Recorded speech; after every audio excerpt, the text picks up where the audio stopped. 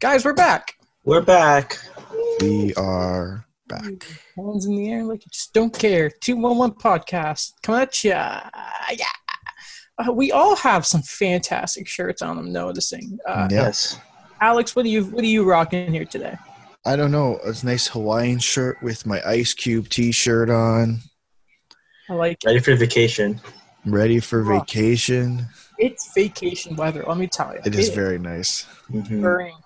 What about you, Daniel? I see some classic Mickey Mouse Steamboat. Mickey Mouse, yes. Yeah, little black. Love it. Classic black and white. Yeah, that's great. You ever played Kingdom Hearts 2? You know, I think we've talked about this before. The all-in-one package is like $50. I don't know why I'm not getting it. Man, so the reason I bring up Kingdom Hearts is because I bought the Kingdom Hearts 3s on Game Pass, and they just added the other two remixes, and it's annoying because I bought them last month, and you really just put them on Game Pass. Well, anyway, but because in Kingdom Hearts 2, there's a level, you can go to Halloween Town, and it changes the appearance of your character. It's really to match the art style, and there's one where you go back to the Steamboat Willie age of Mickey Mouse, and your characters look like that too, and you see silent Mickey. It's really, really cool. But I mean, that's about. We'll get straight to it. Normally, we have a bit more shenanigans, but we got a jam-packed episode here today. Then we'll probably at the end of the show, we'll talk about what we're doing next week for our next hockey-centered podcast. Maybe a bit of a special little broadcast. We'll get to it though. But lads, we'll start off talking about Dan Carcillo, who is. He is leading a class action lawsuit against the CHL, and he's just put up, not just put up, but a few days ago he put up a statement on Twitter. We'll just give it a quick little read here. Quote, I commenced a class proceeding today against the Canadian Hockey League and its leagues and teams. It's on behalf of underage minors who suffered violent hazing, physical and sexual assault, and psychological trauma by playing major junior hockey. I was one of those kids when I played in the OHL. I know there are many just like me. I believe this case will give those who are abused a chance to be heard. In my experience, sharing stories of abuse is part of the healing process. It allows a person to take the power back. I also believe that this lawsuit will create real positive change in Canadian junior hockey. This type of abuse has nothing to do with the sport, and it needs to stop. Starting with you, Alex, because you mentioned the fact that we've been hearing change when it comes to hazing. When we talked about the Kitchener Rangers stuff last episode. What do you make of this? Another class action lawsuit against the CHL. So it's Dan Carcillo and Garrett Taylor. Those are the two players heading the lawsuit. What I find I don't know what the word I'm looking for, because it's just extremely weird. I don't remember what day it was on, but they were talking about this incident on Hockey Central, and they were saying, how it's hazing is being phased out of or it's illegal in the CHL. But obviously Dan Carcillo's incident were a while back, right? So, okay. But then you hear the Eric Guest incident, and then you hear all these other things that come out, and it's not like this was something. A lot of these incidents are happening in the 80s or in the 90s or even the early 2000s, but they're recent. So if it's happening, you're not doing your job. If you're the CHL and these things continue to come out and you're not changing a single thing, you're not doing your job properly. Mm-hmm. Daniel. Yeah, I kind of feel that way too. It's just, Eric Guest comes up. We hear a few things too. And, it's just going through the years, like Akeem Alou, that was 2007 or before 2007 to 2005, I believe. And then even further back with Dan Carcillo. And on the hockey news where everything's kind of outlined by Ken Campbell about what's kind of happening, including goaltender Ryan Mintz, I believe. He's bringing up a lot of things, and it's just, as you go through all of the stuff that's kind of happened, including all the problems with the showers, saying that the coach was there, just laughed it off in a way. It's just that whole thing of bringing it back to, the culture question in a way of what's what's like these perceived things of like what's for hockey and what's not for hockey. Like one example he kind of brought up was Mintz talked about how he will add his name in the lawsuit with Taylor and Carcillo, and he kind of mentioned it, like the crazy things, like he wrote a letter saying he was suicidal at the time, and his teammates kind of just crumpled it up, and they never talked about it again in practice. Second thing is, you know, Mintz is Jewish, and they kind of made a joke about it. Like, one alleged incident was they put black tape on his nose to like as like a Hitler impersonation kind of thing, and these kind of things where they would just laugh it off, and it would just never be spoken again of in like practice. Mm-hmm. Yeah, I think this year, and I feel like I've said this multiple times on the podcast before, but I'm going to say it again, and I'm going to say it every single time something like this comes up until there's someone does something about it.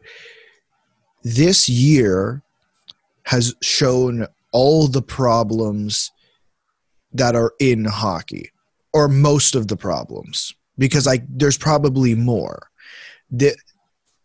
We all knew, okay, it was one of those problems that we knew but didn't know, because we were told that, the CHL says there's no hazing.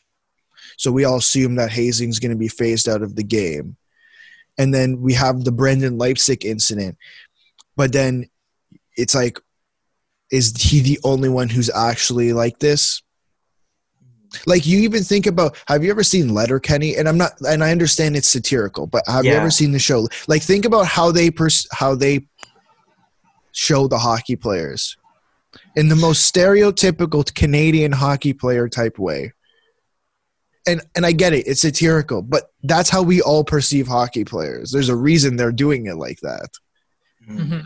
Right? So there's a lot of issues. Yeah. One common thing I always found, like, you know, we've gone through it so many times, and, you know, like Jeff Perry's kind of the center at this right now, the former coach of Carcillo's, and it's that thing where, you know, he stood idly by, and it's kind of thing he exacerbated in a way. Like, you know, these are a bunch of like 15, 16-year-old, 17-year-old guys, and it's the kind of thing where, yeah, like maybe like they become jerky guys, but, you know, it was led by example. It just, they allowed this type of environment to kind of keep on going like this, and it's something that, you know, they had no effort in trying to change. The crazy thing for me is, and I can't remember where I heard this, but the mentality is because it happened to me, I have to do it to the next guy. Yeah. That makes no sense to me. It's like a false sense of rite of passage. It's like, because I got hazed, you have to get hazed. Mm. I don't see how that makes any sense. It doesn't. It doesn't, right? Like, it's just such a, and you know, I get it. Like, people have, like, I guarantee, like, I can't guarantee it, but like, there's probably it's traumatic. Like, if I'm imagine what someone like Eric Guest goes through, and then he does it to the, and he did, and maybe he did or he didn't, but if he did it to the next group of people, it's traumatic. Mm-hmm. One thing, sorry, go ahead, Daniel. One thing is just like, I know, it is probably a random thought, has no probably too much substance to it. But the one thing I think about is these incidents have happened on like the Sarnia Sting, and it's like these guys were, I'm not saying Carcillo was a bad player or anything. It's just, you know, he was like maybe like that you know, like the scoring enforcer in a way. Yeah. You know, he could add some depth scoring, but like, you know, these are the coming years of, you know, someone like, I don't know, Steven Stamkos coming out of this program. Like, he hasn't said anything. That's a very good point. And there wasn't probably a guy with bigger influence when he played in his league than Steven Stamkos. Yeah. That's a very, very good point. And, you know, but you're not going to see. Sorry, Adam, go. No, you're right. No, you're not going to see these players, because I don't think Steven Stamkos has even said anything about the Black Lives Matter stuff. Or am I? I don't know about that. Well, the point generally is, like, you've seen Akeem Alou this year say that, like, you know, how much had to happen for stars who are not visible minorities to come out and say something. This year has been the first time I've ever really seen it happen. And not only did it take the Akeem Alou stuff, it also took the George Floyd stuff and everything else going around the world. And yeah. Yeah. No, I was just gonna say, like, it's not even that. It's not even because they're quiet players. Like, I guess it's another stereotype, but a lot of these star hockey players tend to be quiet. No. Like the guys in Toronto are kind of an exception. Mm-hmm. Like, we know everything about them. McDavid you don't hear a whole lot from McDavid. You don't hear a whole lot from Crosby. In Crosby's generation, Ovechkin is really the outlier because he's the one who just likes to talk. Yeah.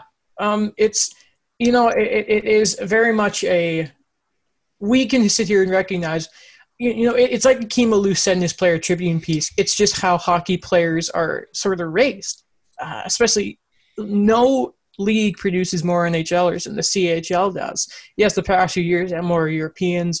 Last year's draft, of course, you had all the American prospects, but still it is a Canadian sport. And it's up to them to change because it has to start in junior. And I don't know about you guys, but I can't imagine what it's like to, at such a young age, 15, 16, to be brought into a bathroom. So you have to do cocaine. Everything that happened to Akeem Alou, I can't imagine what it's like to go through that stuff. The only thing I really question is, yes, it starts with junior, but is junior going to be the first set of leagues to implement it? And I don't think that's the case. I really think it starts from the top, and it has to trickle its way down. I think that's fair, yeah. Because, it starts with, if you start seeing the biggest names in hockey, you see a Matthews or a McDavid start saying something, then that should say something. And again, if you see I think it's the Black Lives. Daniel, you know exactly what it was called because I know you really want to talk about it. That Evander Kane, Akeem Alou, the Hockey Diversity Alliance. Yes. Yeah, like that is, and I believe players in the MLB might have just done one as well, or. I think MLS. I'll find out. MLS, but the point is, if you start seeing these type of groups start forming in these major leagues, then it's going to cause a trickle-down effect. Again, as you say, Alex, yeah, it does need to start there. But at the same time, I do think there needs to be – I think you can make an argument for both because you can rarely say how much more influence a player's life is going to be, affected than in junior. You talk about, like, Nick Ehlers was on 31 Thoughts before the season started talking about, like, he wished he could go back to, playing in Moose Jaw because it was such a great time. And, like, again, I think your teenage years are probably your most influential ones. I can tell you now, like, and I think all three of us can agree that neither of us did the amount of growing that we did, in our teenage years. I think of how much we probably changed. I'll ask you this. Did you guys like yourselves at 16? No. I didn't. Now imagine you add in everything that's happening to these hockey players to it. It's going to shape the rest of your life. Sure. And the crazy thing is especially the guys who are coming out of CHL. I don't know what it's like in the US, but you're not in school. Like, as much as they want to say we have a program, and I bet they have a program, and I don't know how well it is. I've never heard anything about it, but I don't think it's the same. No. Like, I feel like they're missing out on these things, and what they're doing is they're playing hockey, practicing, training, doing schoolwork, and then getting partying. And there's a heavy asterisk on schoolwork. Yeah. Very heavy asterisk on schoolwork. Like I'd love to know what a typical NCAA player's grades are like.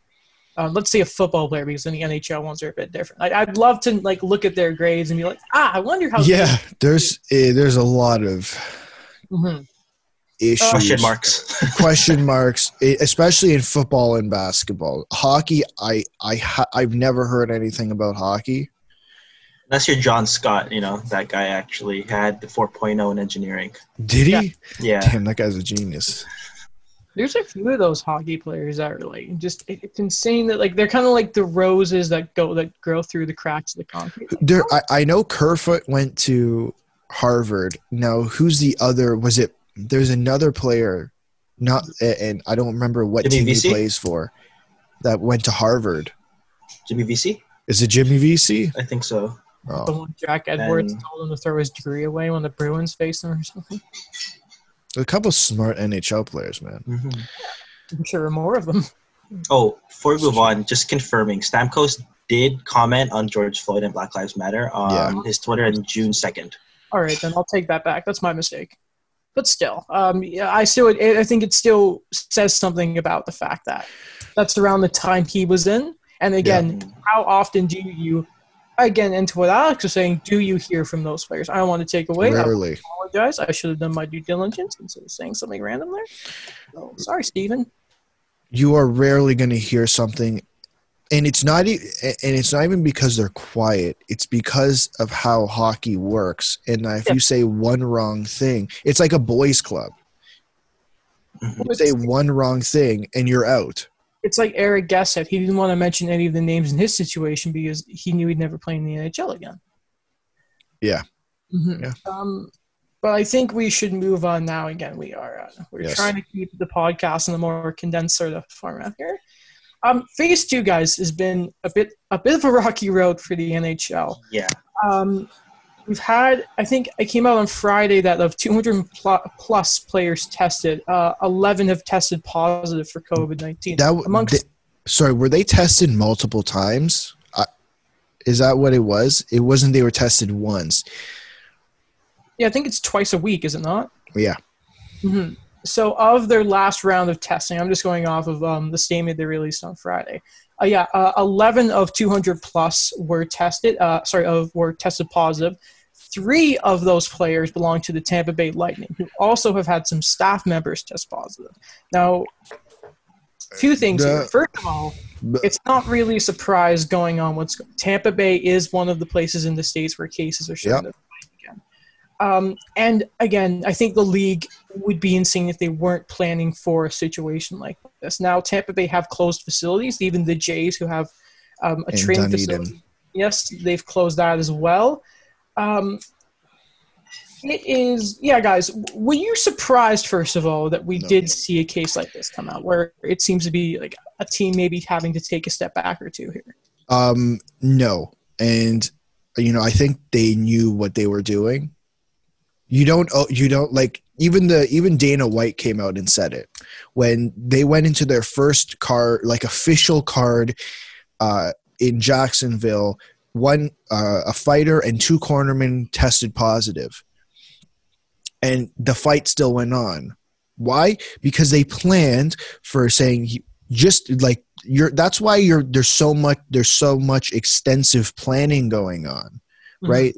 You have to plan for 1, 2, 3, or however many players are going to test positive, right? So to me, this doesn't come as a surprise. Mm-hmm. Daniel, what about you? Because I wonder now how Tampa's video of the boys are back and that jet ski type montage looks now. I think, they really jumped the gun on this. I think that, what I liked about phase 2 was, we're going to be gradual about all these things, but I think, it's the kind of thing where you kind of let certain things open and everyone kind of just jumps at that opportunity. Like one example I'm going to use the league is, I don't know, like I drove downtown recently and you know how like things are really limited in terms of is anything opening or how many people should be in a certain place. Like it felt like a regular. Oh, there's certain stores open, I think, like up until 6 or 7. But it felt like a regular day. There's so many people outside. There's so many people. I drove by Christie Pitts. Yeah. There's crowds. Like there's people playing baseball. It's the kind of thing where there is some leeway that's happening here. Yeah. But I think once that happens, people are saying like, "Oh, things are open," or let's get things ready. Sports are back. But now what I kind of feel is like, I guess they kind of learned their lesson in this. Like, okay, let's scale it back a bit and see where did we go wrong, or what are these changes we can do to be a bit more safe going forward? Because like the cases are coming out like crazy. Mm-hmm. I don't see the issue. I don't have an issue with how they put it out because you have 6 players and 1 coach. Mhm. How much smaller do you want them to start practicing, right? Like that's my mentality. Whether they started too soon or started they should have started later. That's a different question. But to scale it back even more, like what are you going to do? Have 2 players and they're just get passed the puck back and forth? That's the issue for me in scaling it back. I think the question is, did you start too early? And do you look at, like, my thing is why have them practice in their own city? You pick your hub city and you figure it out. Yeah, that was kind of weird to me. Like the Raptors and like the Blue Jays, they're being sent to Florida. Well, the Raptors are going to Florida early because that's where it's going to be, right? But if I'm the NHL, I know one place is going to be Vegas. Like, that's all but confirmed by the NHL, and then we're still looking for what the second one is going to be. Now, is it a matter of – I don't know what the rink situation is like in Edmonton or the rink situation is like in Vancouver or Chicago. Is there not enough rinks there to say, hey, these group teams are practicing this day, these teams are practicing that day, and you alternate it and you figure out a schedule there? Like, to me, it didn't make sense to say, okay, you all go disperse to your cities and then wait about a month and then collect in your hub cities and not expect there to be an issue. And I feel like we haven't heard enough from the NHL about what, like, yes, we know you're being tested, right? Bettman said phase 2, you're tested twice a week, phase 3 and phase 4. Phase 3, you're tested more, and then phase 4, you're going to be tested every single day. But I feel like we're still missing, like, are they allowed to go home? Are they still confined? Like, is it a bubble or is it not a bubble? Because if it's not a bubble, you're asking for it.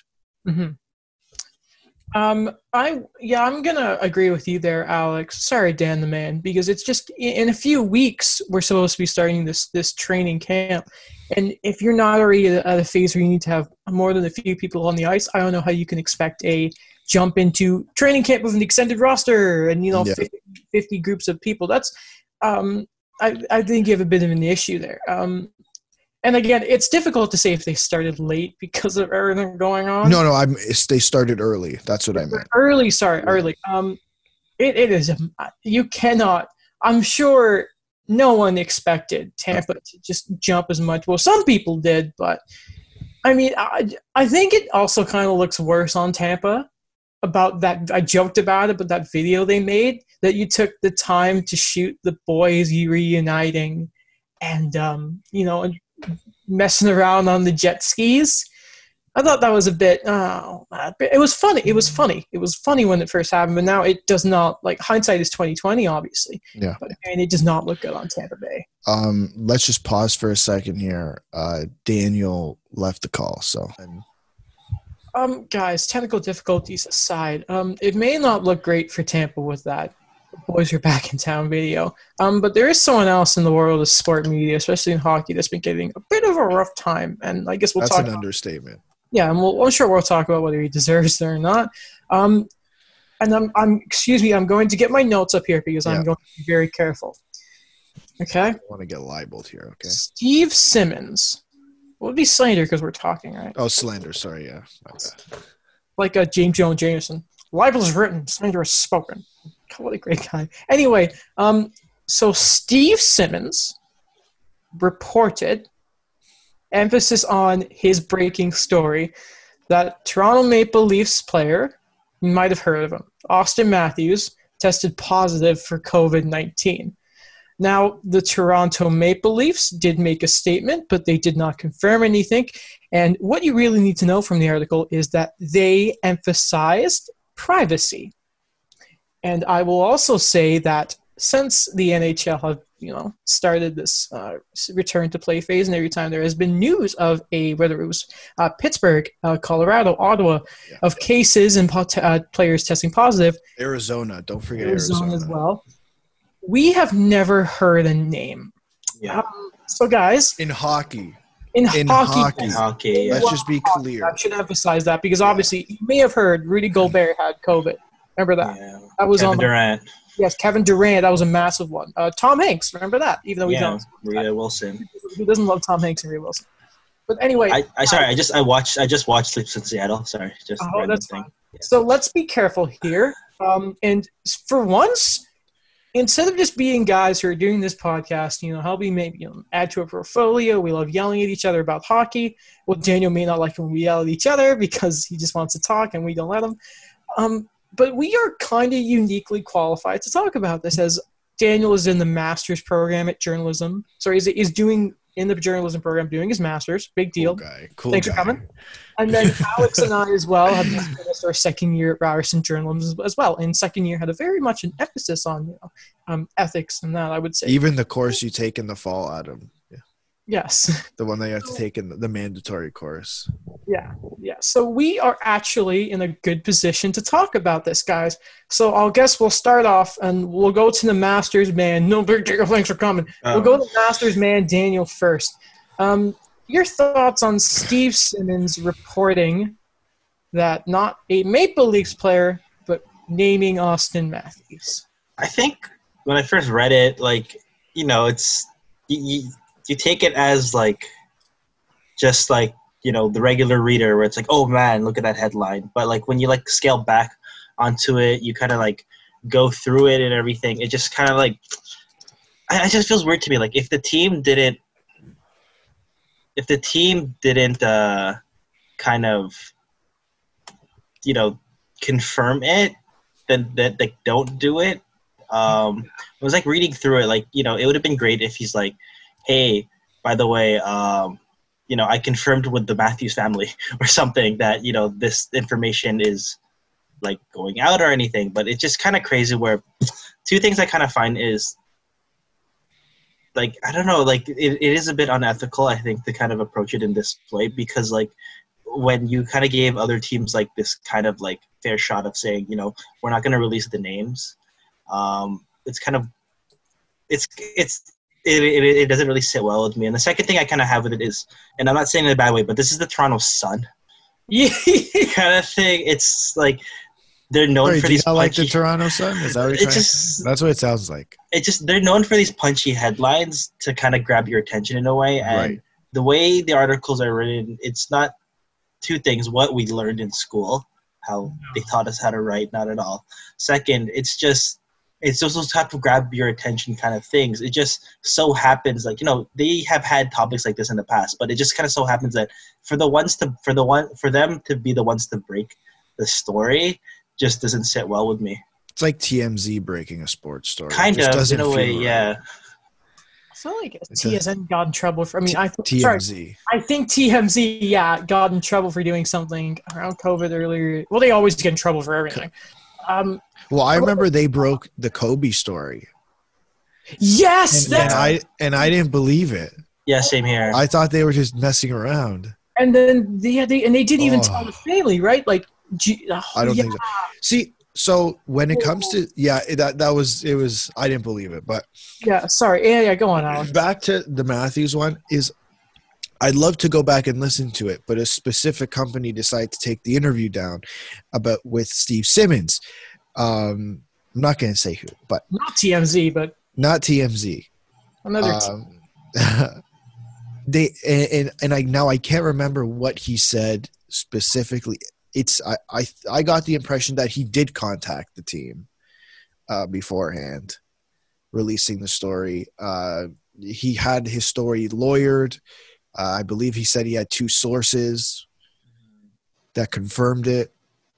I'm not saying it's right. I'm not saying it's right at all. I'm not saying it's a bit wonky writing, I think. It's just one source said, our sources outside the league says. It just, the way it was written too, it just kind of throws you off in a way. The thing I have with what's going on is it whether it's right or wrong about it being reported. I think all three of us can agree that it is wrong, right? Absolutely. And to pretend that it didn't happen would it wouldn't make sense to me at least. Like, that's my opinion, that to pretend that he didn't report it and not talk about him reporting it. Okay. Right? Like, Yeah.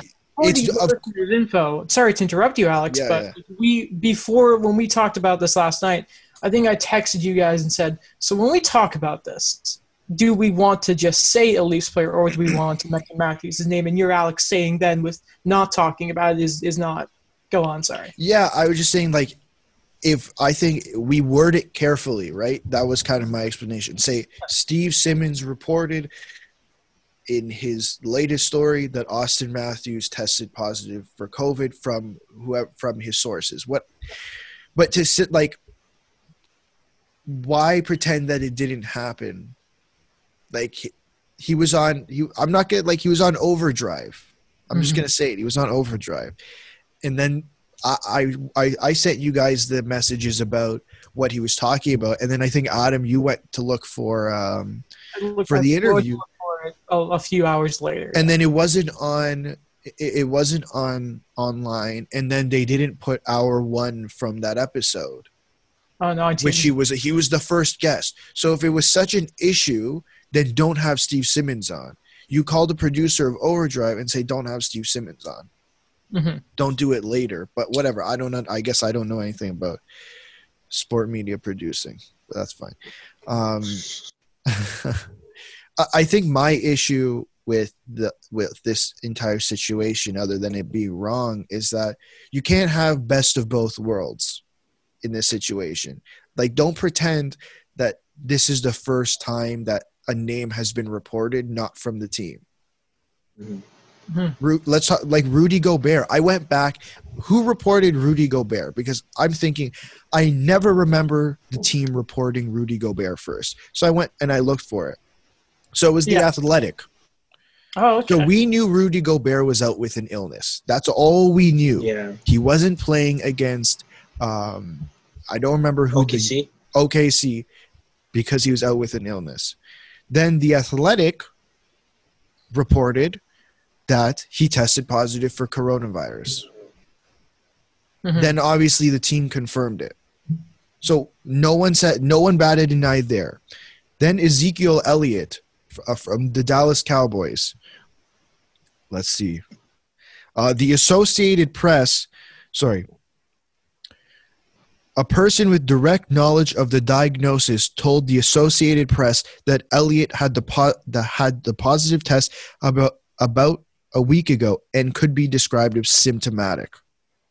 His agent confirmed it a week later. So, yeah, the agent it ended up getting confirmed after the report was put out there. So, which one is it? Do you want, like, it's wrong, but you can't. I think, in my opinion, there's a lot of Leaf fans who are bitter. Like, you can't say, oh, it's like, we know this guy, and then trash on the guy because he did something bad, but not say anything about the reporter. And then have Austin Matthews come out, have no idea of the situation of how he got it, if he broke quarantine, whatever he did, but trash the reporter. You have to have it both. You can't have it one way or the other. It's because it was Steve Simmons. Yeah, that's exactly it. I think because of his past reputation, especially, and it starts. I think, the whole Phil Kessel incident. I think that plays a huge part in it. I think it plays a huge part in it. But that's my opinion. Whether you like it or not, I don't care. All right. And as Mike pointed out last week, and I'll do it again, Alex was so passionate about that he had to take a drink of water to collect him. It is. Yeah, like you said, we don't need to debate whether it was good or bad. Yeah, even though I kind of want to say, it was pretty bad. I'm not a Steve Simmons fan. It always speaks volumes to me when TSN have their trade deadline, and he's at not the first table of experts, not the second, but he's in the third that they cut to once every 2 hours. That's all I have to say. But before we go, go ahead. Do we expect to not ask Steve Simmons to be a guest on the show? Adam, I think, already banned him. Okay. No. When we started the show, I feel like Adam already had a list of names that were banned from the show. I think I'd have him on, but I don't know how long it would take. Oh yeah, we've definitely had this Simmons, conversation What? Who before. else? I don't know. Did we say? Yeah. Well, anyway, well, like if Steve would, I would love to have Steve Simmons on this show, but I just don't know how long I could take it without ripping my hair out. Okay. Because he obviously he does this for the clicks, but then at some point with me, it's like, where does the want for the clicks stop, and where do ethics come in? And it feels like he's ignoring that, and that grinds my gears. Not just as someone who is studying journalism and wants to be a successful sports journalist, but just as a person, it really it ticks me off. But shall we move on from the Steve and Simmons Yes. and the ugly? Yeah. Good. The Steve, All right. the Sim. Did you say the Steve, the Simmons, and the ugly? Is that what you said? Yes. Okay. No, I'm not going to. The good, the bad, and the ugly. The good, the bad, the Carey Price, what a beautiful man he is. I don't know if that. Love you. We can work on this. If you want to know what I just said randomly, love you, and it sounded like I touched something, it's because, guys, of course I touched my Carey Price picture. And if you want to see stuff like that, or the weird faces the guys give me when I do weird stuff like that, you should definitely go check out the YouTube channel for a type of visual experience of the podcast. It's another element. See how we look. We're beautiful. Why not? Daniel's got his mustache going. It looks fantastic. Remember those shirts we talked about? We can talk about the shirts. You can see the shirts. Why not? Yeah. But we'll move on to some more hockey stuff, and it's the weekly edition of What's Going On with the Hub Cities, guys.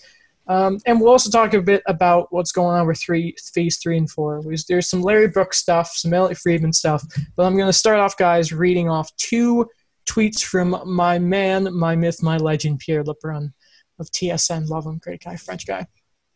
Quote, my understanding is that the NHL has cut the list of hub cities to 6 teams from the original 10.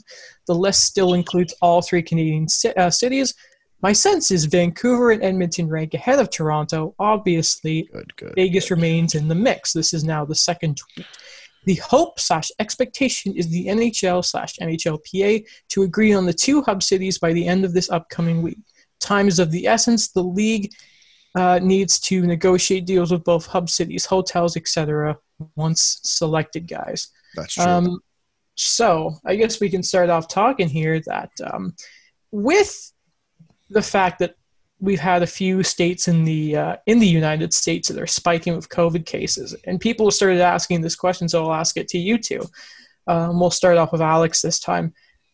Is there a real possibility that we could see a 1-2 combo with a Canadian city, or do you really think it will be a Canadian and they'll stick with Las Vegas? I think they're going to stick with Las Vegas. I really think the players might push for staying in Las Vegas.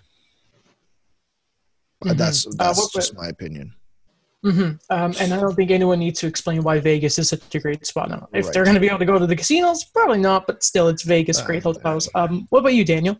Yeah, it's a bit like, like we've talked about this so many times, where it's the capacity to kind of house these players and like the staff, and just like the sheer size of it. I have to go with Vegas. Like, there's no other city I could think of right now where it's possible for this amount to happen. I'm not sure about the Canadian ones, to be honest. Bit iffy on it what's happening the last week or so on that front. It's definitely been that. Of course, Edmonton, I think, has the lowest deaths of not entire of Canada, but especially compared to Ontario and Quebec. And of course, it's Edmonton. It's not that. It's not booming, right? And it's kind of just out in the middle of. It's Edmonton. It's Edmonton, yes. Yeah, like it's no offense, but it's Edmonton. And then Vancouver has just been very good with COVID cases all along. And we've obviously talked about Toronto at length, and just we don't need to do that again. But there is a very small part of me, and I will emphasize, if safety can happen, that would love it if they do decide to go to Canadian cities, that if they went Toronto and Vancouver and Edmonton loses out, because they've been so, like, everyone, reporters, fans, politicians have been so wanting Edmonton to be a hub city. And the worst part is, it makes sense that Edmonton would be one. Not Rexall Place, but like I think it's Rogers Place. Yeah. Like I was looking at like a plan of everything around there, and like the Marriott's right there. Like it's fantastic. I don't know why you wouldn't go there, but I would laugh at Edmonton. I won't lie. Is it Rogers Place? I know there's the Rogers Center. Then the Vancouver one is Rogers as well, and then the Edmonton one is Rogers too, right? Isn't Rogers Center where the Jays play? Yes. Okay, all right. It should be the Sky. Skydome's such a good name, by the way. I also wonder, guys, so we know the 3 Canadian cities being Vancouver, Edmonton, Toronto, Las Vegas. I wonder who the other 2 hub cities still Chicago. in consideration are. You think? I think so. I think I'm going to pull up Illinois' numbers right now, but I remember, I think I sent you the screenshot too that Chicago was making a big push. And I think that maybe I did, maybe I didn't. I remember reading it. But they seem like the most West team. Yeah. In the East. West. The most Eastern West team. So I think it would make sense. Mm-hmm. Let me ask this as well before we go to before I go to Larry Brooks' tweet. So I think originally I saw it on the Score. Mike sent me this article, and then I think it was yesterday, Alex, you talked to me about it as well. That the NHL want the Eastern teams to play in the Western hub city if it does work out perfectly, and the Western teams to play in the East because they don't want the teams to have a home ice advantage if you are one of those hub city hosts. And I understand because like a team knows their rink better than everyone else, like if a puck goes down off the board or something. But in all reality, can we talk about how stupid that is? Yeah, it's a bit of weird. It goes kind of instance. It goes completely against the time zone thing. Like, remember we were talking about the whole time zone incident and saying, okay, wait, you're going to have Toronto in the West and having them play at 11 o'clock at night? I don't care about the time zone stuff, to be honest with you guys. I think anyone who makes the argument of, the time zones, I just kind of don't take them seriously because, guys, there's going to be more than 1, 2, 3 games a day. And I don't think the NHL is stupid enough to have teams like Montreal, like Toronto, like New York playing at 11 o'clock at night. Well, you say that the Habs had a few afternoon games on Saturday, I'll tell you. But sorry, Daniel, what about you? The thoughts of like, hey, let's move all these players. Additionally, we're worried about COVID cases. Let's also move them to the other side of the country. Maybe a bit of I feel like, it's like unnecessary like length of movement I find for these guys. I think I kind of thought about too, like, for example, like hypothetically, if Toronto's chosen as a hub city, it is kind of like, it is going to, I don't know, I feel like in a city like this, if it's hockey, it's still going to be embraced regardless. Yeah. I have this thing where like more people are going to be in the streets or something, like just wanting to have a look at the player, or, they're just excited the hockey's back. Yeah. No matter what the team is. The streets regardless. Yeah. See, this is what I find very interesting because, Daniel, you talked about how you were driving around, it was like a normal day. I was at Home Depot having to get a fan because my room's air conditioning is crap. And I was terrified going in because it was so busy. And I was talking about this with my family. My mom brought up a really good point, and she said, watch parties. People are going to have watch parties about this, and it's going to be insane. And again, and for also those saying, I'm not going to watch a game if they're playing at like 3 p.m. What else are you doing right now? Okay. I don't think you're doing it. I'm struggling to play Skyrim all day, all right, guys? Like, you have time to watch hockey. My question is it the NHL's responsibility to say, our fans are going to do – like, you really I can't see them making that a consideration, saying our fans are going to be in the streets, our fans are going to be doing that. I don't know if that's something they necessarily have to worry about. I think it comes at – oh, sorry. It just comes at a time that, like, I feel it too, like, I agree with Alex, where, like, the league does not have the control, but at the same time, too, I just kind of feel that what we talked about before, where when people see things are opening up, they're like, oh, man, let's go to it, kind of thing. Like, I think it's just going to be, like, you're just going to have to say, I feel like wait and see kind of thing. Like, when we talk about these watch parties, like, I would love to meet up with you guys, get a Golden Star burger and watch a game. But no, we're not going to do that because have you guys done anything? Like, I know, Daniel, you're Richmond Hill is in phase 2. Pickering is in phase 2 now. Yeah. Yeah, they finally moved on, which is fantastic. Yeah. Well, so did we. So did we. Have you guys done anything? Like, I know you went to Home Depot. We picked up some because there was across the street from where I live. There's a really good pub, but we didn't go. Like we ordered the food and picked it up. Like we didn't Not sit outside. God, no, I'm not going to do that. Oh, I already did that. I've been on a socially distant bike rides with up to 2 friends. And have you wiped out at all in the past few weeks? No, I haven't. Oh, yeah. I've been better. Yes, for the listeners, yes, there was a bit of an incident 2 weeks ago on my bike around Finch Station, but all is good now. Good. That was before the Harmon Dial episode, was it not? Yes. Oh. All right. I know we wanted to try and aim to finish the episode. I think it was like 150. So let's try and move on here. Just to finish off the Phase 3 and 4 talks, I'll just read you guys 2 tweets. One from Larry Brooks. That's what I'm saying, Brooksy. I almost said Larry Bird. Sorry. No, not Larry. No, Larry Brooks. So I'm saying, have you ever thought? I guess have you challenged me? I'm going to stop quoting John Tortorella. So from Larry Brooks on Twitter, quote, from NHL GM meetings, and this is the New York Post, Post has learned that training camp is set for 2 weeks with teams traveling to respective hub cities on July 23rd or 24th before playing one exhibition game. The Stanley Cup tournament that begins with qualifying rounds is scheduled to begin on July 30th, which just go against the whole idea that it was going to start in August, but of course plans change. We won't dwell too much on that, but that's a report. Larry Brooks, normally pretty reputable source. And also finish off with a tweet from Elliot Friedman, the man, the myth, the legend, whose beard is banned from the show. Quote, the 2 Vs, Vancouver, Vegas, maybe next 2 weeks, hub selections, lottery, players vote on protocol, CBA framework, all while we monitor testing results. So, guys, there's a lot to keep your eye on for the next 2 weeks especially.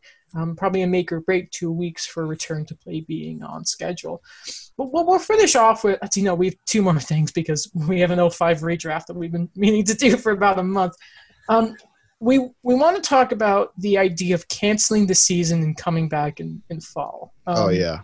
And Alex, you very much wanted to talk about this, so I think you should start. Yeah, because I've seen it multiple times previously, and I know it was brought back up again with the 11 cases coming out of the NHL. I just don't see that being a possibility simply because, and I think obviously the NHL wants to have fans in seats as soon as they can. But the whole reason that we're trying to get this before September is because they're trying to get behind the second wave. And as soon as it starts to get cold, that's the expectation is that, yeah, we can start phase, even if we do the regional approach, the phasing in approach, like Ontario is doing. And like most of, I believe the rest of Canada is doing the same thing. Everyone's just at different stages. There's still the chance that one of the ways the virus spreads again is that when it's cold, it becomes stronger. At least that's my understanding. I'm not a scientist, so I'm just going to say that's my understanding. But you're using science in the explanation, which is all that matters. Yeah, exactly. So there's still that chance. So I don't think the NHL cancels the season and then starts a new one in September. I don't think that was their plan from the beginning, and I don't think that's an option for them. Mm-hmm. Daniel. Yeah, I kind of feel it too, where it's just at this point, the way things have been going, they have this momentum where they're like, it'd be kind of a weird thing where like, let's just cancel it all after all these plans we've kind of done. With things, mm-hmm. It's not about like just saving face, but it's a kind of a, I guess, expectation that they've already told, like, not just the fans, the stakeholders, the players, the staff, all these things that they want to get this done. And I kind of agree with Alex, like the same thing he said about getting this done before the second wave kind of thing. It's more feasible, I think, with the NBA and the NHL because they've already had the majority of their season. And if you get some things done, it's still some semblance of a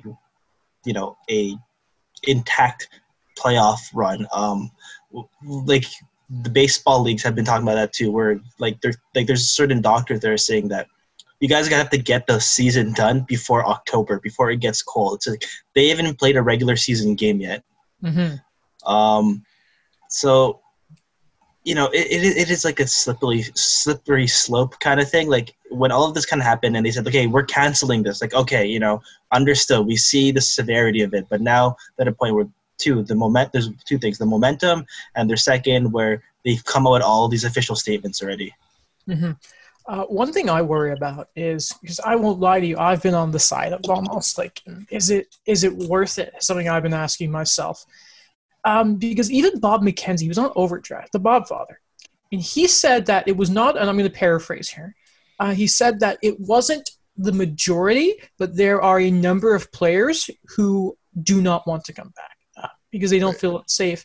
And I don't think what the league or what the fans want matters if all of a sudden your players do not feel safe, because the unsafe work environment, unions, that's going to stop you dead in your tracks. Right. And I do not want, like, for example, I always mention this. Carey Price, his wife is pregnant. Yeah. She's now due, I believe it's in like fall, right?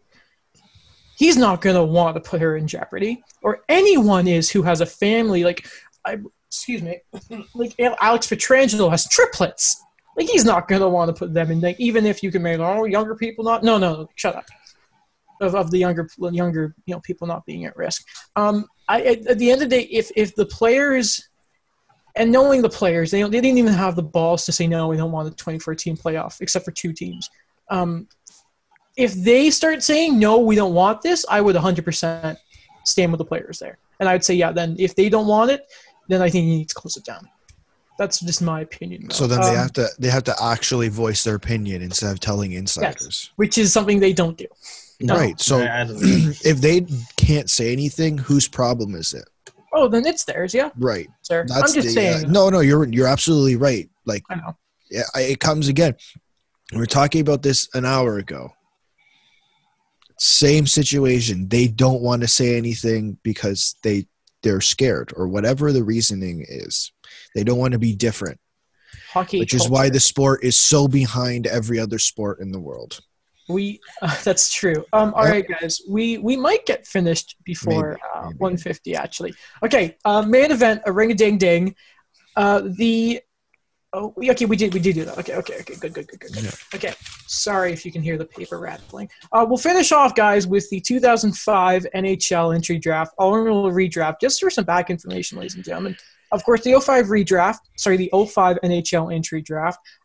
Looking at it, the top 10, top 15 especially is a case of ups and downs.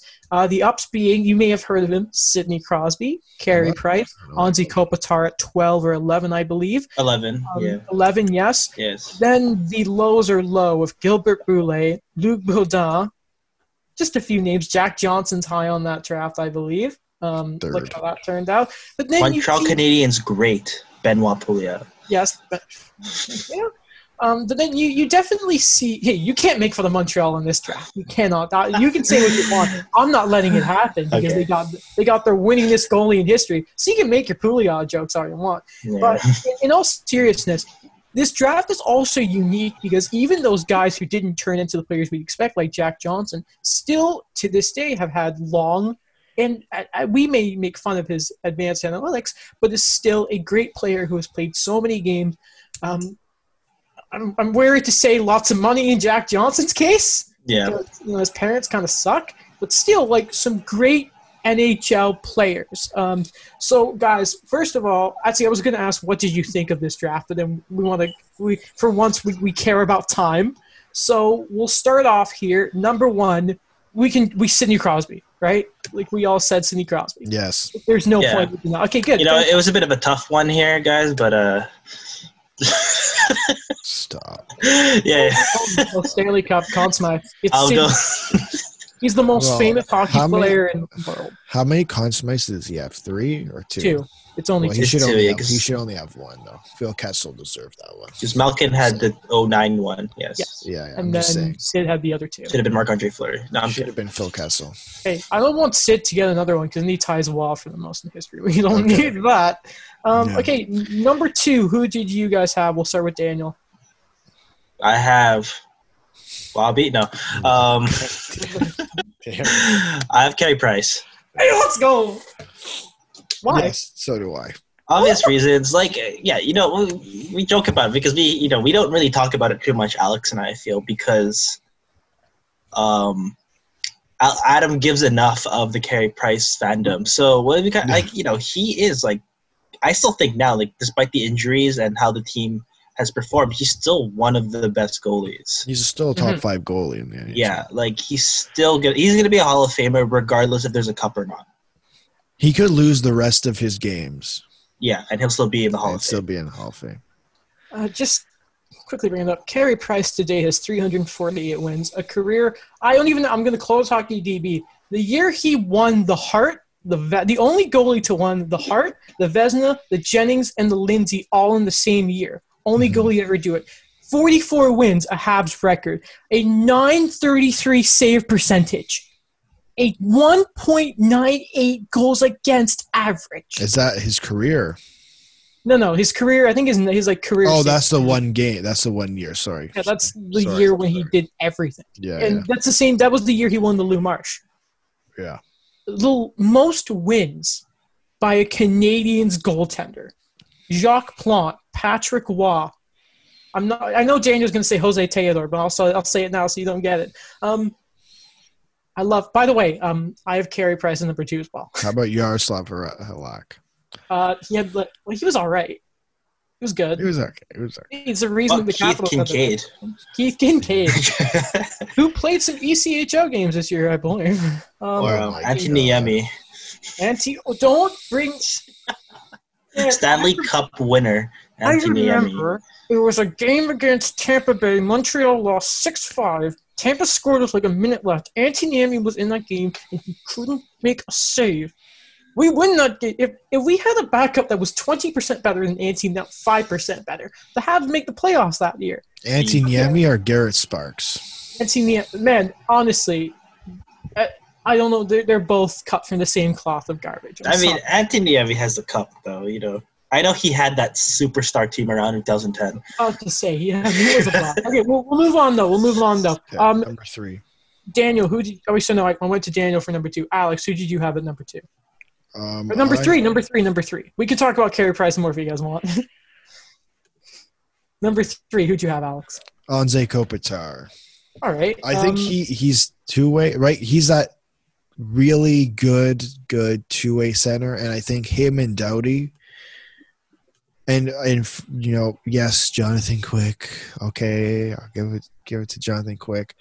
We're really there for that big push.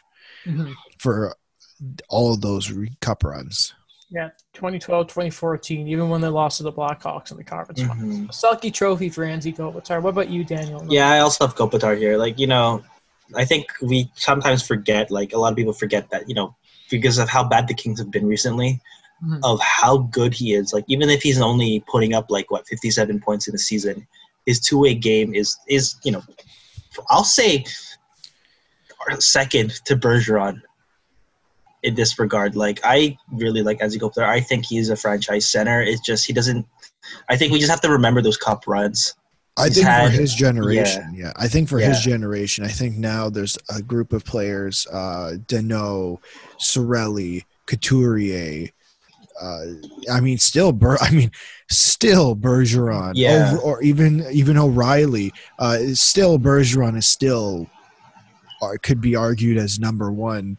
No, I don't know if I'd say the same thing about Kopitar if he's still up there. Mm-hmm. But for his prime, it was great. It was amazing to see. Yeah. I've told you guys that Erik Karlsson, Oliver Ekman-Larsson, Vlad Tarasenko are the first players who I started rooting for them were in Habs. Kopitar was always one. You say, Daniel, only 57 points. That's on the Kings. Yeah. He is so good. When Bob Gainey was the GM of the Habs, he tried to get Kopitar for years. And by the way, Anze Kopitar, best dog in the league. Go look it up. But we'll go on. Number 4, where I have Marc-Edouard Vlasic. Est-ce qu'il est très bien? Il est né à Québec. Et il a un bon name. Marc-Edouard Vlasic Pickle. Weren't the Canadians rumored with Vlasic at the beginning of the season. Yeah. Right. That would have been fun. I mean, I'd like to imagine that he would have been a bit better, like new scene. But we can argue all I want. We've had plenty of debates about Marc-Edouard Vlasic, but everyone on San Jose was bad this year, except like Thomas Hertl. You really love that guy. I remember you even put him on the Olympic team or the Canadian team. I did. Yeah, but I like Vlasic. He is great. He always Good little junior boy. Yeah, a great reception in Montreal all the time as well. Okay, who did you guys have at number 4? Daniel, Emmanuel. I had Tuukka Rask. That's fair. Yeah, it's kind of hard to say that. I mean, like, he was drafted by the Leafs in this draft. But, yeah, you know, he already has the accolades 2011 Cup, Vezina Trophy. He made a first NHL All-Star team. He's been to the All-Star games. He has a Wilming Jennings Trophy from this year. Yes, this year. Yeah. I remember watching him. I knew he was going to be good. That's why I was shocked that the Leafs traded him. I remember he won goalie of the tournament at the World Juniors for Finland. And I'm like, man, this is a guy I'm definitely going to try to follow. What a joke. And then you follow him all the way. It should definitely be tampering again because then John Ferguson Jr. went to Boston. I know. See, it's tampering. At number 4, I have Rask as well. And he's an interesting guy because lately he's been part of that 1A, 1B type system where he's not necessarily playing 60, 65 games a year. He's playing closer to 50. But before that, like, yes, every goalie has their off years, right? Every goalie. Mm-hmm. But like this guy was damn good, and I wish he was a Leaf. But interesting fact, but he actually in franchise history is like the winningest goalie ever in Leafs history of like a draft pick, but he never played for them. Okay, well, like he beat Felix Potvin this year. Good. I love how let's just move past that. Yeah, okay. Alex, who'd you have at 5th? Number 5, I have Marc-Edouard Vlasic. As much as I trash Marc-Edouard Vlasic, he was a damn good defenseman. Yeah, constant. Him and Jay Bouwmeester were always those quiet the quiet Team Canada guys that we knew nothing about. Dan. I have Chris Letang. Chris. Yes. Always been a fan of him. You know, I'm going to say again, former World Junior captain. But yeah, like despite all the stuff he's kind of gone through, the injuries, the stroke, you know, he's come back to win it. He's been like, I think, an amazing defenseman. I think he's worth the money. I've always cheered for him. The fact that the Penguins got Crosby and Letang in this draft is pretty insane. But yeah, also like prototypical right-hand shot offensive defenseman, and I always cheer for the guy. Mm-hmm. Good looking dude. Good looking. Yeah. So it's funny you bring up Letang here because I don't have him 5th. I actually have Keith and Yandel.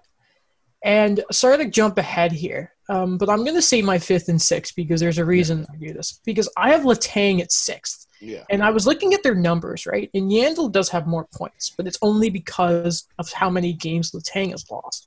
And by the way, no one talks about how good Keith Yandel is, by the way. For some reason, we talk about how funny he is, and that's it. And his Iron Man. Isn't he on an Iron Man streak? Yes, he is. That's very true. Which is a very big asset. The complete opposite of Letang, unfortunately. And knowing how unfortunate Letang has been with injuries, again, but massive credit for recovering from what he has. I've put Yandel ahead of him, but massive respect to both. So, Alex, why don't you just give me your 5th and 6th, and then we'll go to Daniel for his 6th. I need to do 6th and 7th. I already did my 5th. Oh, you did? Oh, well. Then Daniel, give us your 6th, and we'll go to Alex for 6th and 7th. Daniel? Oh, no. Oh, no. Damn it. Oh, So close. Oh, God. He's frozen. He's dead. Okay, let's pause it again. All right. Technical difficulties. Anyway, Daniel, your 6th overall pick. I have Marc-Edouard Vlasic. Same reasons why we talked about before. Yeah, it's kind of guy like, you know, he's never made an all-star team, but he's just been such a consistent guy. Like, we've even argued that even in his, you know, he's 32, 33 now, he still would have made, you know, a hypothetical Olympic team. Yeah, well, we did. But yeah, despite everything San Jose's kind of been through this year, I I still see him as a piece you move with going forward. Mm-hmm. Okay, Alex, you needed to combo your 6 and 7, huh? Yeah, I had the same thing as Adam, but just a different order. At 6th, I had Chris Letang, and at 7th, I had Keith Yandel. Mm-hmm. All right. Then while you're here, actually not okay, because you just gave your okay. Okay, Daniel. 7th. 7. 7th, Keith Yandel. Same thing we talked about, that Ironman streak over 800 games. It's pretty crazy. What I kind of found unfortunate with him is that, he's the majority of his career has been played with the Coyotes and the Panthers, and no one really talks about him too much, to be honest. I thought he was going to get that fair shot of, I guess, the spotlight in a way when he was with the Rangers, but that didn't really pan out too much for them, and he was kind of shipped to the Panthers. Still a really underrated guy, 4th-round pick here, and I think this is one of the biggest deals. Yeah. All right, number 8. I've got. You didn't even give your 7th. Oh, I didn't. Oh, No. Tuukka Rask.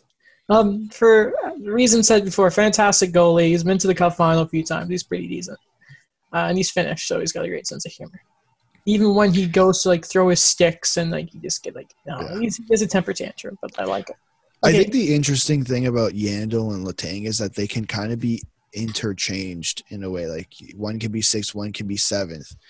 And I think for me, Letang got the edge just because of those cups with Pittsburgh. Yeah. They're can both be power play quarterbacks.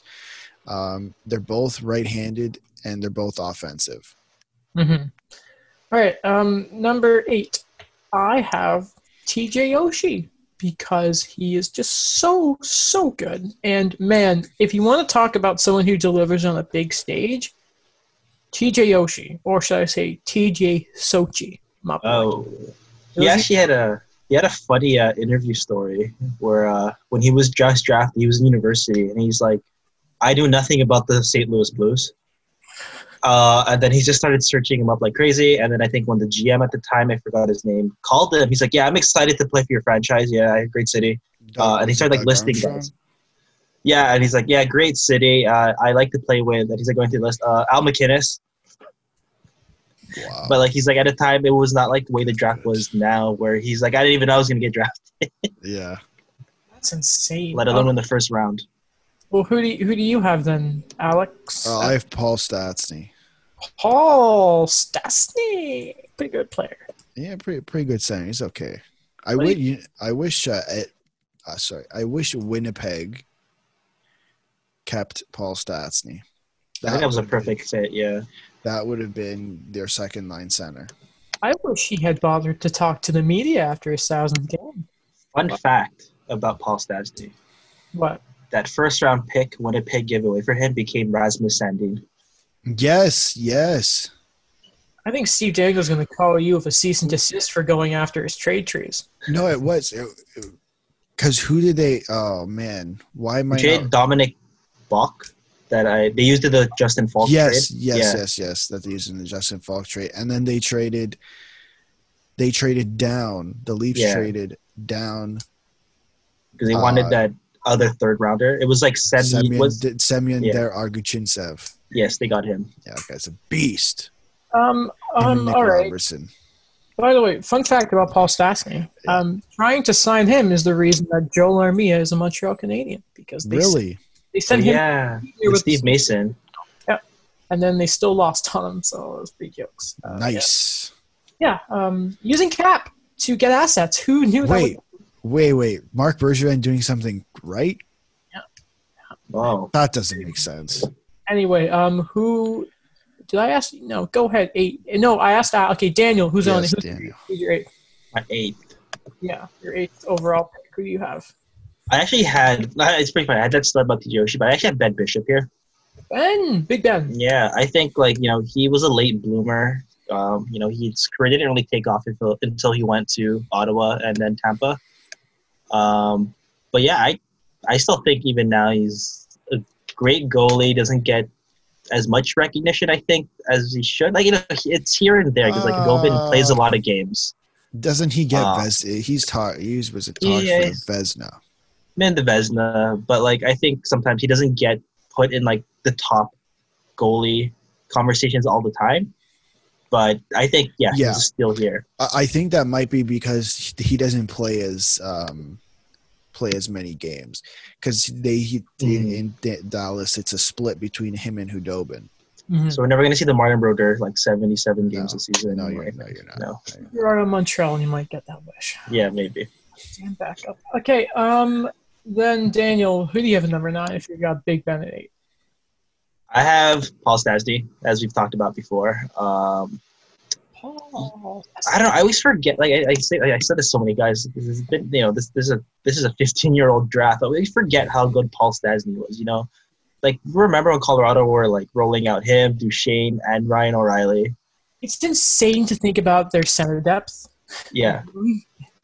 And how kind of like dissipated. I mean, they have McKinnon and Kadri pretty solid, but I mean, like at the time before the McKinnon era, just to have that center depth and like get it through the draft, with getting Stastny and O'Reilly in the second round is pretty crazy. Yeah, and then getting McKinnon. Yeah, that's just really insane.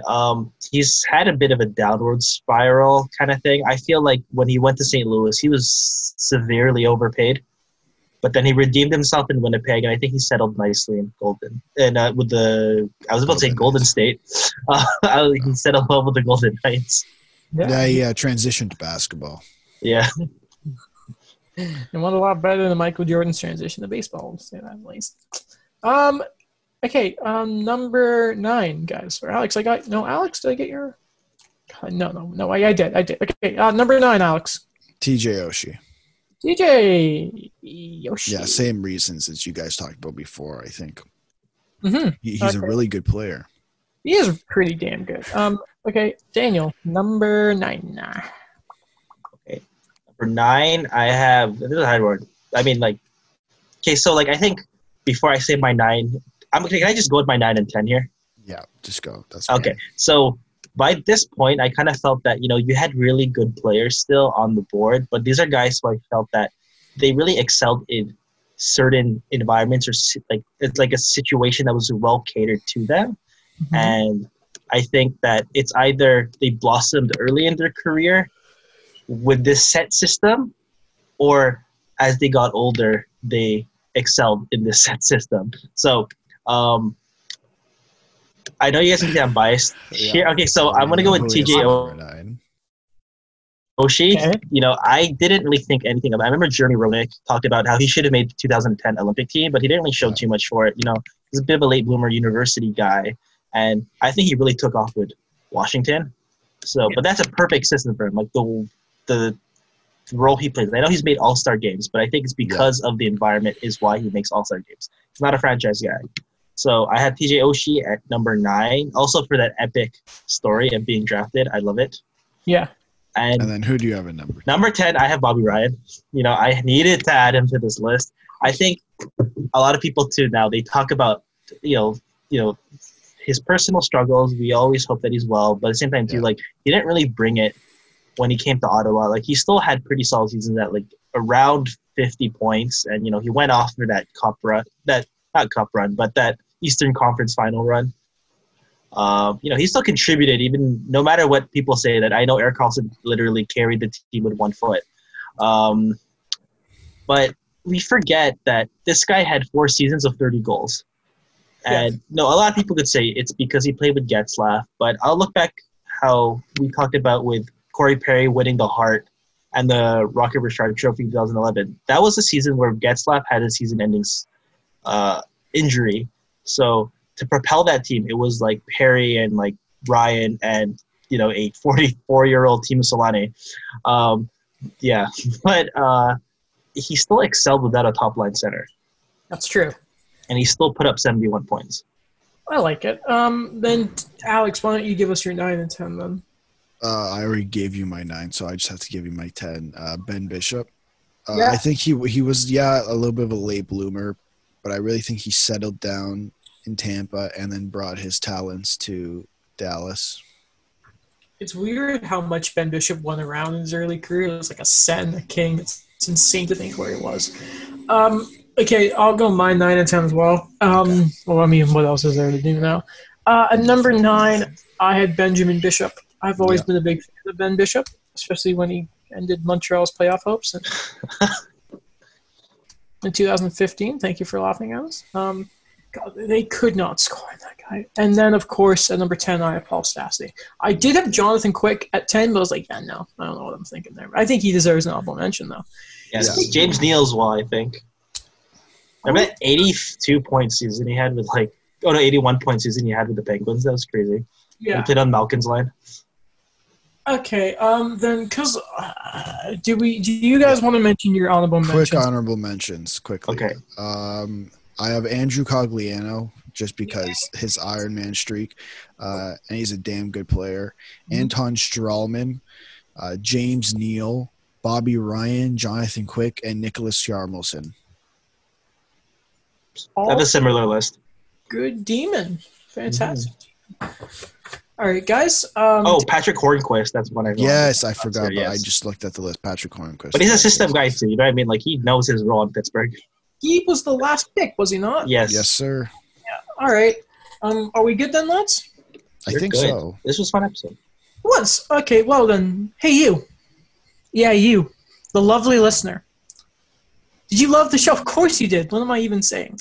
But in all seriousness, if you enjoyed the show, this episode specifically, and you want to show your support, there's plenty of ways that you can do so.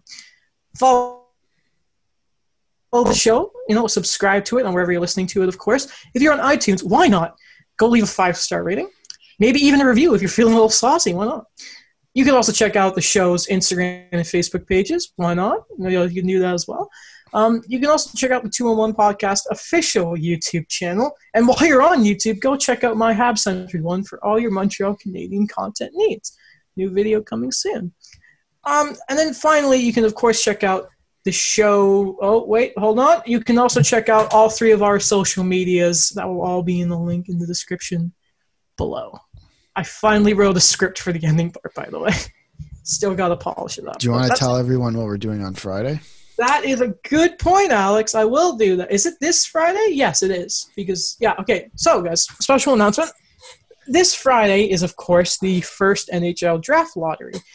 And so what we're going to do is we're going to be live streaming it. Our, little reaction watch party over Zoom. And Mike will be part of it. So that will be fun. I think Alex is worrying about the technical stuff. He'll be Jesse Blake. But yeah, keep your eyes out for that. Jamie. No, nothing. It's Joe Rogan. Just making. What snacks you guys bringing for the show? Snacks. I'm making a pizza. I don't know. Oh, that's a good idea. Yeah, pizza party. Pizza party. Pizza party. I don't know what I'll get. Maybe I'll make some pancakes or something. I don't know. All right. Bye then, everyone. Bye.